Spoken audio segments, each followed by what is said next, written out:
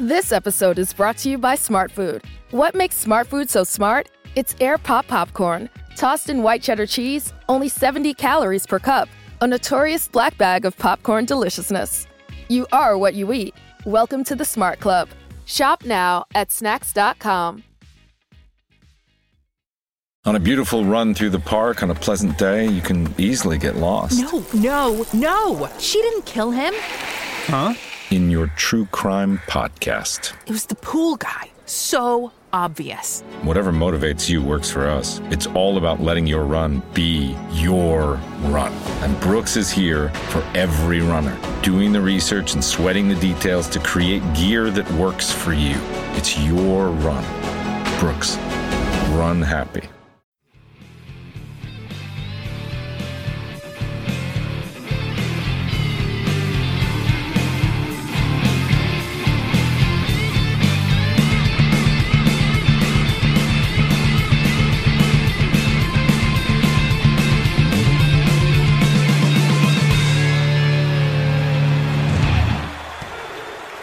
Hello and welcome to Reconsidering WCW Nitro, presented by WrestleWolf. I don't know. I still don't know what the name of this podcast is. I'm Dr. Damian Gibson, and joining me, as always, is the man who only deals in kayfabe and anything adjacent to kayfabe. It's Sir Matthew Kayfabe. I feel like the anything adjacent to kayfabe is becoming more of the stuff that I deal in, but yes. Yeah. Most of my business is kayfabe based, at least initially. Yeah. Yeah, it's harder and harder in the wrestling world to deal purely in kayfabe, right? Well, it's important to diversify because as we've all learnt from this global pandemic, like if you just deal in one particular thing, you could end up in a lot of trouble. Whereas if you've got a diverse portfolio, then you're fine. I don't really know much about stocks or the financial markets. Yeah. Never take any financial advice that you hear on a WrestleWolf podcast. Particularly not from a man with the surname Kayfabe. That would be my strong advice. Yeah, I'm going to go see my broker, Matthew Kayfabe. Or my lawyer's Kayfabe and Son.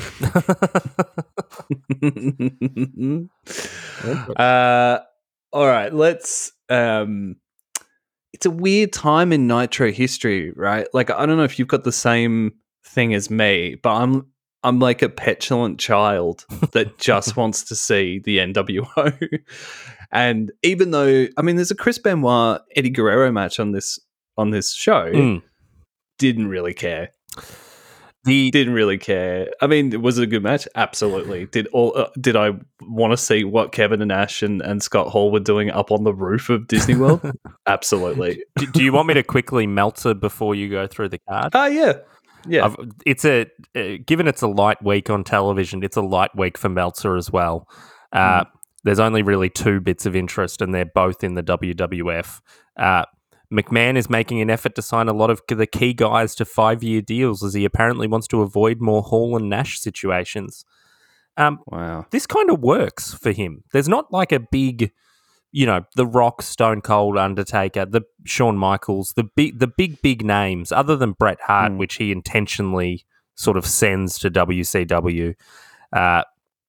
There's not really any other big, you got Jeff Jarrett, Ted DiBiase. It's the Ultimate Warrior is going to pop up at some point. Rude. Yes, God. Oh, I can't. Yeah, that must be happening in the next week or two. It'll be soon. Yeah.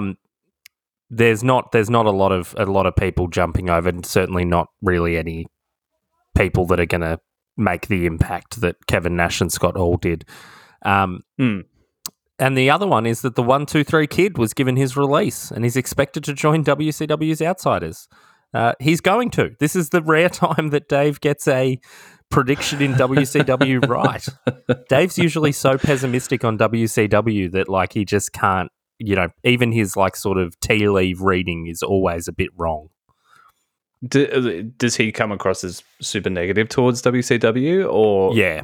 Okay. He doesn't like either WWF. It's quite amazing that this American male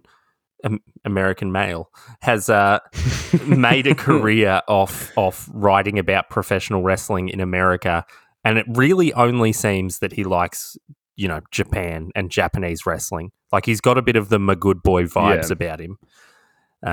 He is that guy who will just like try and out nerd everyone at the table. Yeah. I mean, that's everyone teases Dave for that, but that's weird. I would have thought that he would have liked WCW because it was in opposition to WWE, but he just hates anything that's he shat all over.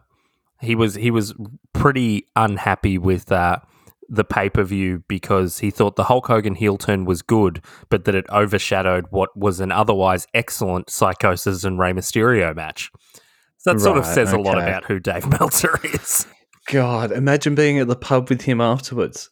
You know what I mean? There's like 15 of you. Everyone's freaking out. You know what I mean? Oh my God, Hulk Hogan fucking turned heel. It happened, man. It happened. Someone's like, yeah, well, I think it overshadowed the Psychosis.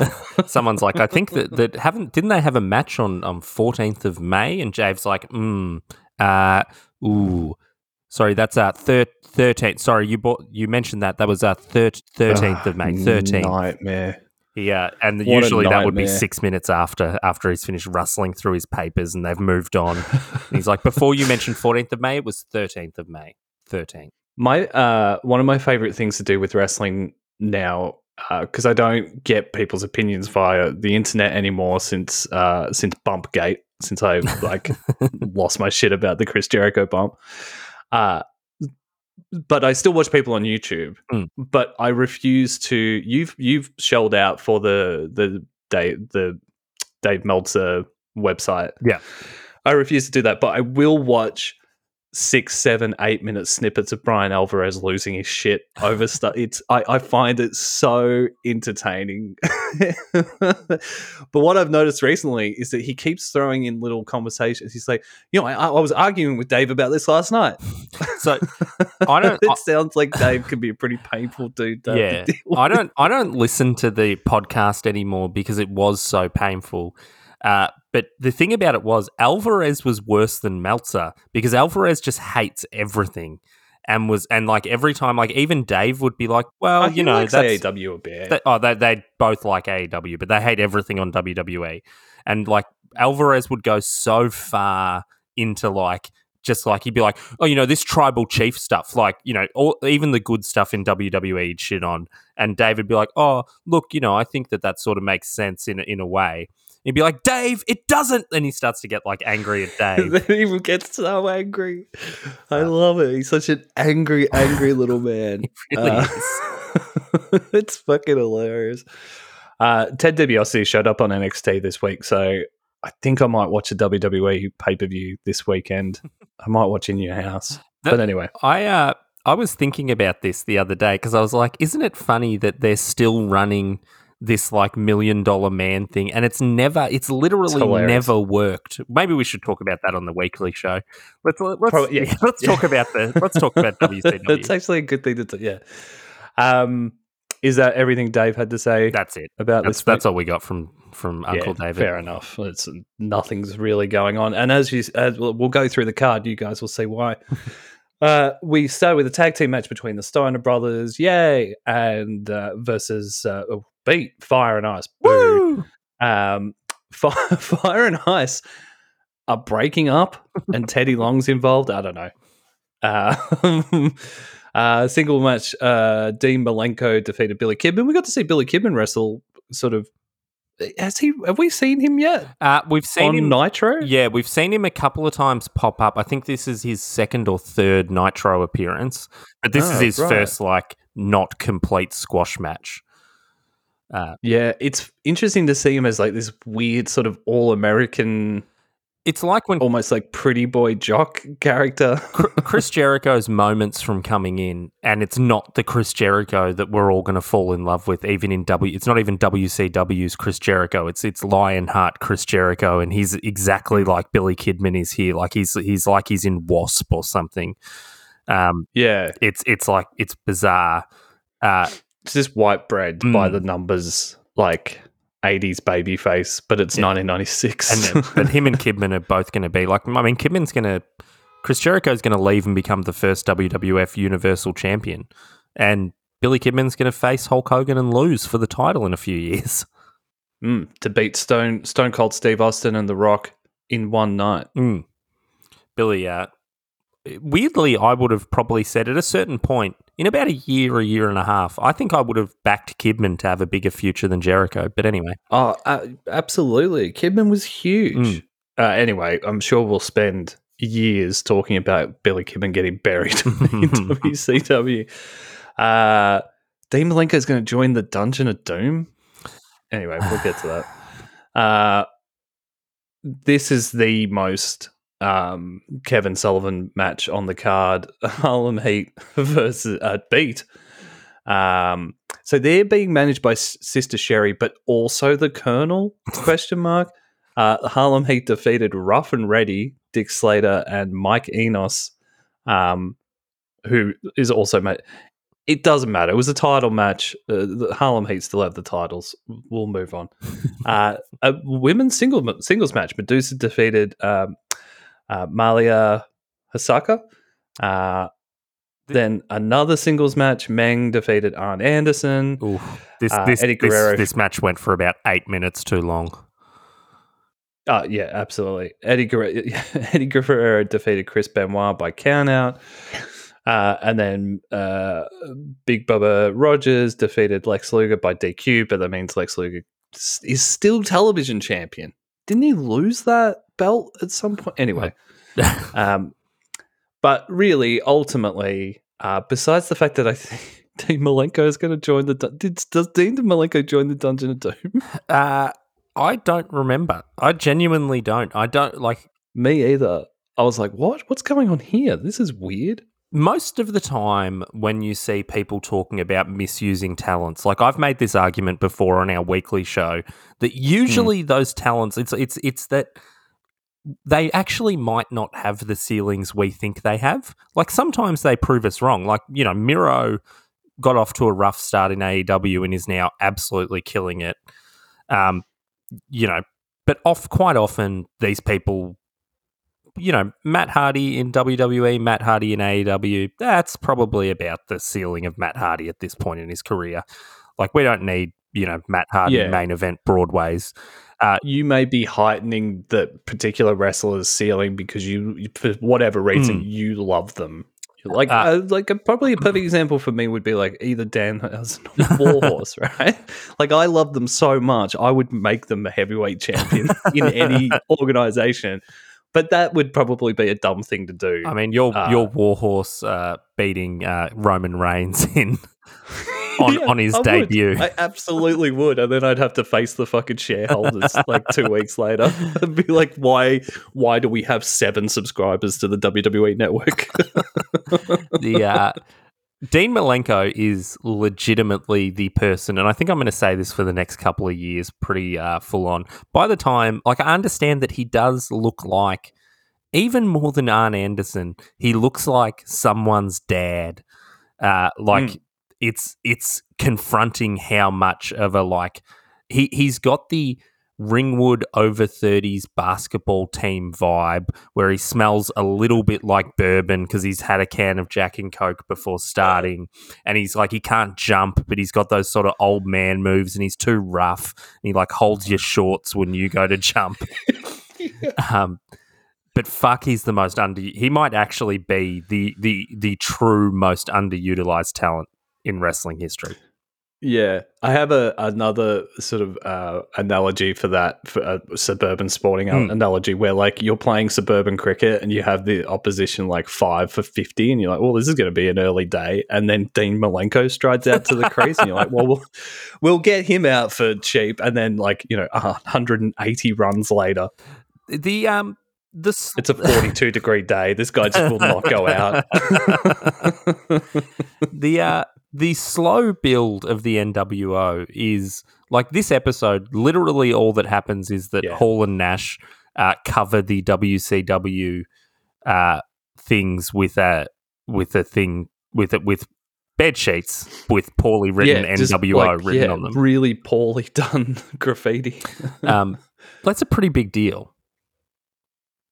It is. Yeah, they don't give you much. They give you a bit of Hulk Hogan. Oh, at the end of this episode. Well, that's really my only note from the whole episode, besides when I drifted off while Arn Anderson was wrestling, and I went to the Wrestle Wolf library to find out what was happening that week outside of wrestling.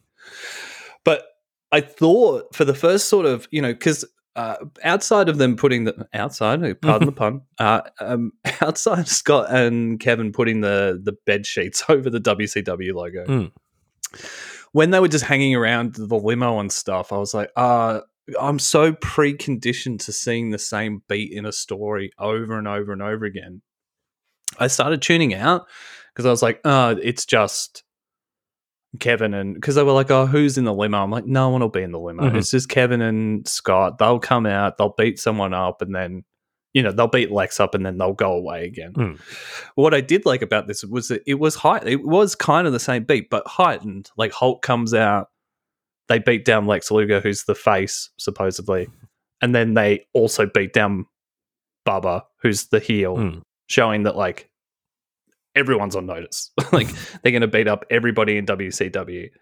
I really like that. Like, it's that what you were saying last week about the slow drip feed of the story is genuinely just good story. Like, not even just wrestling good storytelling. It's good episodic television storytelling, to the point where I was like, oh man, this is a pretty boring episode of Nitro. And then by the end of it, again, like what we've been saying for the last 2 months, basically, the last 10 to 20 minutes of every episode, you're like, holy shit, this is great. And then you're just super excited to see what happens, and that's next week. And we get the debut of like heel Hollywood Hogan. He's all in black. He's got the black bandana.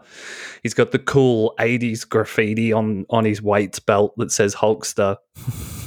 And we're going to hit a point with WCW where the NWO is literally the whole show. Like, it is NWO B Team, NWO's Black and White, NWO Wolfpack, the LWO. Like, it becomes absurd and not particularly fun.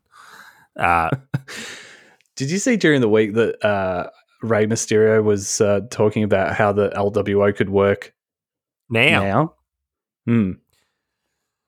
Well, give it a go. He thinks it was a good gimmick, just like it just was, lost in a sea of factions at the time, but he genuinely thinks it could be good. And I was like, it could be, but you'd have to be very careful about the way Latino, faction was portrayed. And I, not to be too woke about it, but I don't trust Vince McMahon, an 85-year-old white Republican man who's friends with Donald Trump, to get the nuances of what it's like to be a Latino. No, he's not in America in 2021. He's not Cody Rhodes, who completely understands all marginalized. Yeah, well, I'm not saying Cody gets it either, but I'm not saying AEW. Well, 100%. Like, they would have the LWO with Cody as the leader. It would be amazing. It would be amazing. But there's a naivety to Cody where you wouldn't hate him. Like, you wouldn't cancel him for it. It'd just be like, Cody, come on, man. Yeah, like, he genuinely thinks he's, he's like, why is Andrade the face of Latinos? Do they know I have a half African baby? TK, it's Cody. I'm just a little worried about Andrade being the face of Latin America. Do you think it would be better if maybe I got like a Cody Rhodes Latin Heat t-shirt? Latino Heat? He's sitting there wearing his Pride t-shirt, It's all from a good place. He doesn't. He doesn't get. When the best one remains him having the Cody was the only, other than AEW itself, the face of Black History Month. And he's so white. He's so white. He looks like fucking Drago from Rocky IV. Yeah, he's not only like, he's so white that he's like, his backstory is that like he's a second generation wrestling family, like one of the greatest wrestlers of all time, like, wealthy. Yeah, he's the son of the American dream. Yeah. No African American wrestler or human is the embodiment of the American dream. No. It's not. It just can't happen. It just, well, not yet anyway. Yeah, you mentioned that you tuned out during Arn. What have you got? What was your tune out?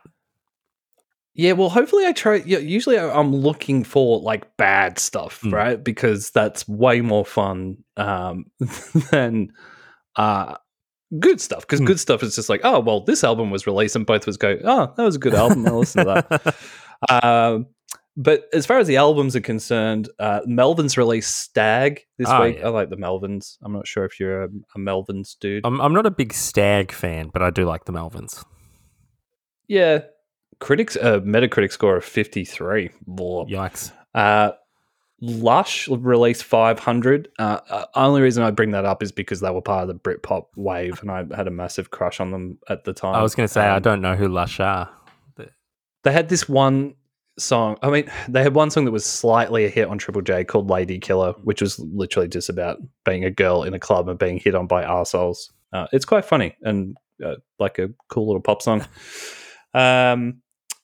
Ween released 12 Golden Country Greats. Now that's an album. Just being Ween, where it's like, you do a country album. I Placebo. showed my wife once the Ween song. I think it's called Your Party. And she was sitting there the whole time, and then when it finished, she was silent for a moment. She was like, "What the fuck was that song?" And I was like, I think that's everyone's reaction when they hear Ween for the first time, right? They're so good. They're amazing. They're like better than Wilco. I just said that to be very different bands. I just said that to be controversial. Wilco's like in my top 5 favorite bands of all time. The one thing that is amazing about Ween is that, I mean, I don't know how much of this is true, but they constantly talk about how they basically were learning how to play music on the fly when they were learning their instruments properly as they went along.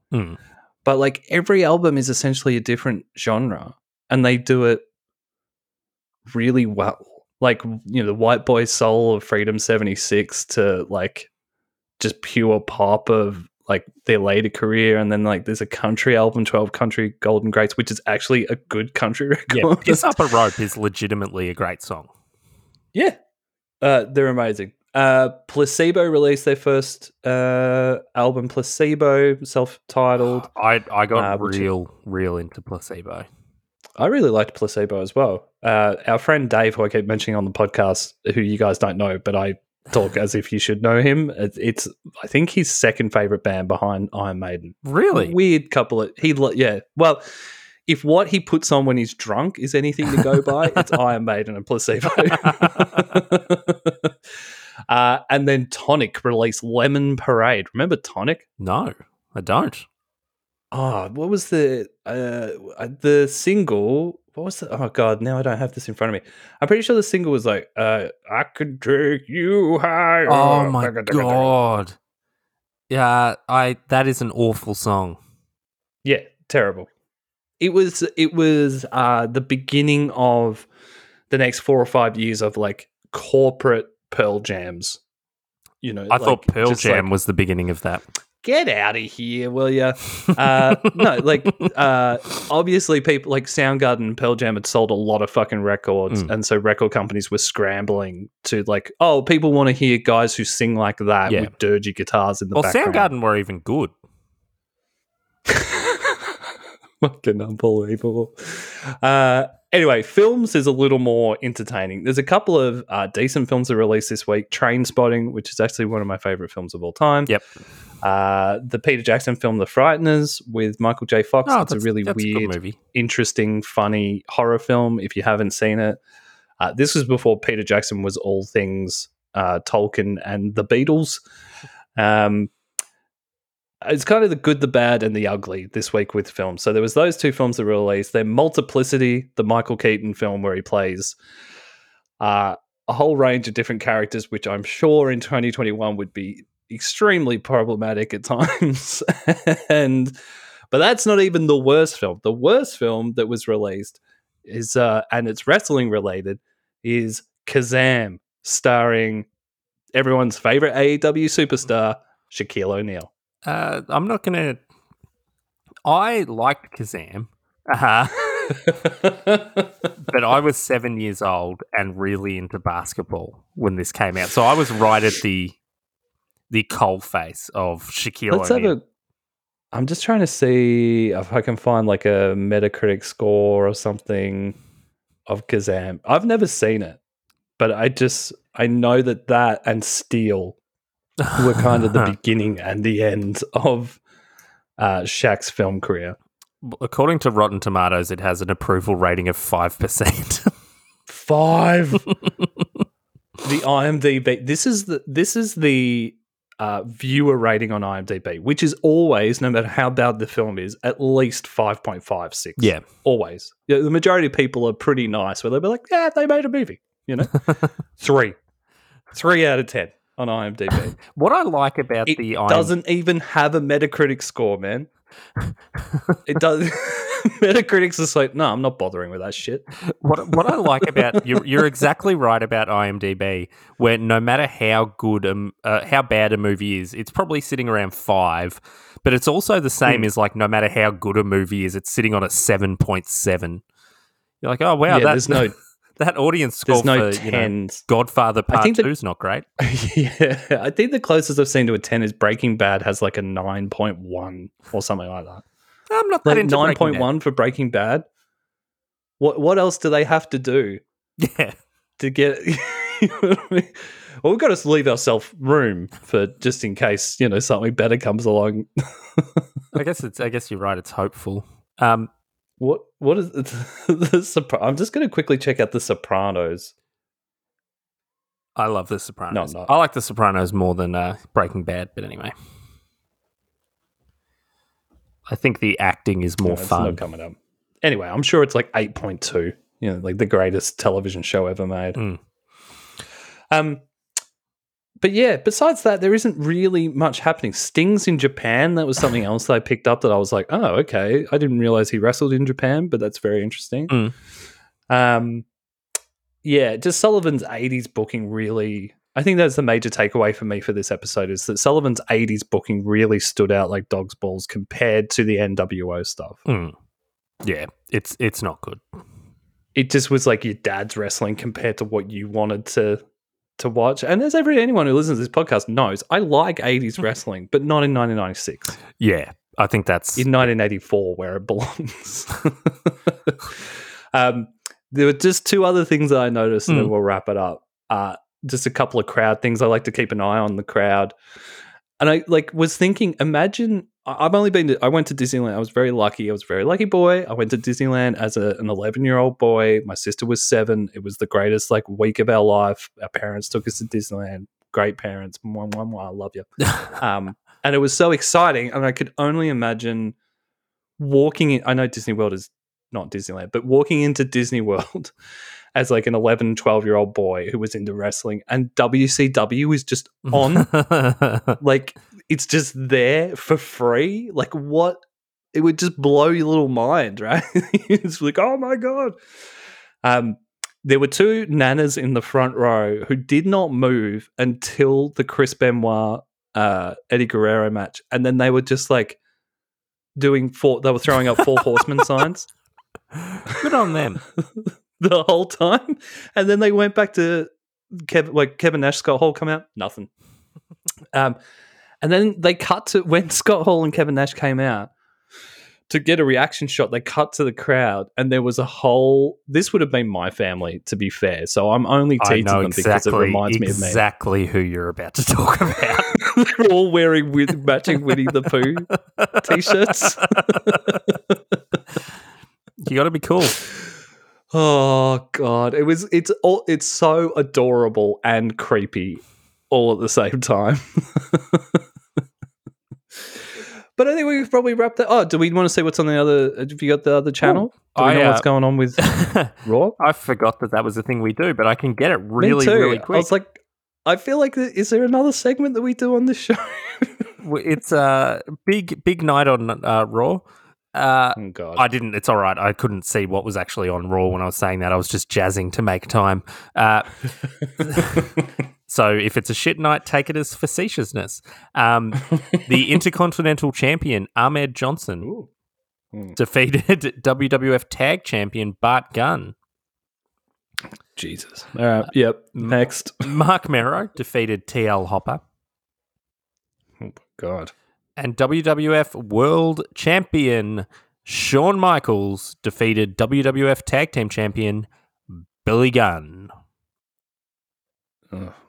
Shawn Michaels is on it, but I'm watching WCW for sure. Yep. As good as I'm sure Shawn Michaels versus Billy Gunn would have been in 1996, and I'm sure it would have been. Yeah, I'm waiting for Hulk Hogan to leave that limo. I'm not changing the chat. Yeah, absolutely. All right, well, thanks for joining us, guys. Tune in next week to find out, will Sting make it back from Japan? What's wrong with Macho Man Randy Savage? Will Dean Malenko join the Dungeon of Doom? And other such mysteries that will be resolved next week on WCW Nitro.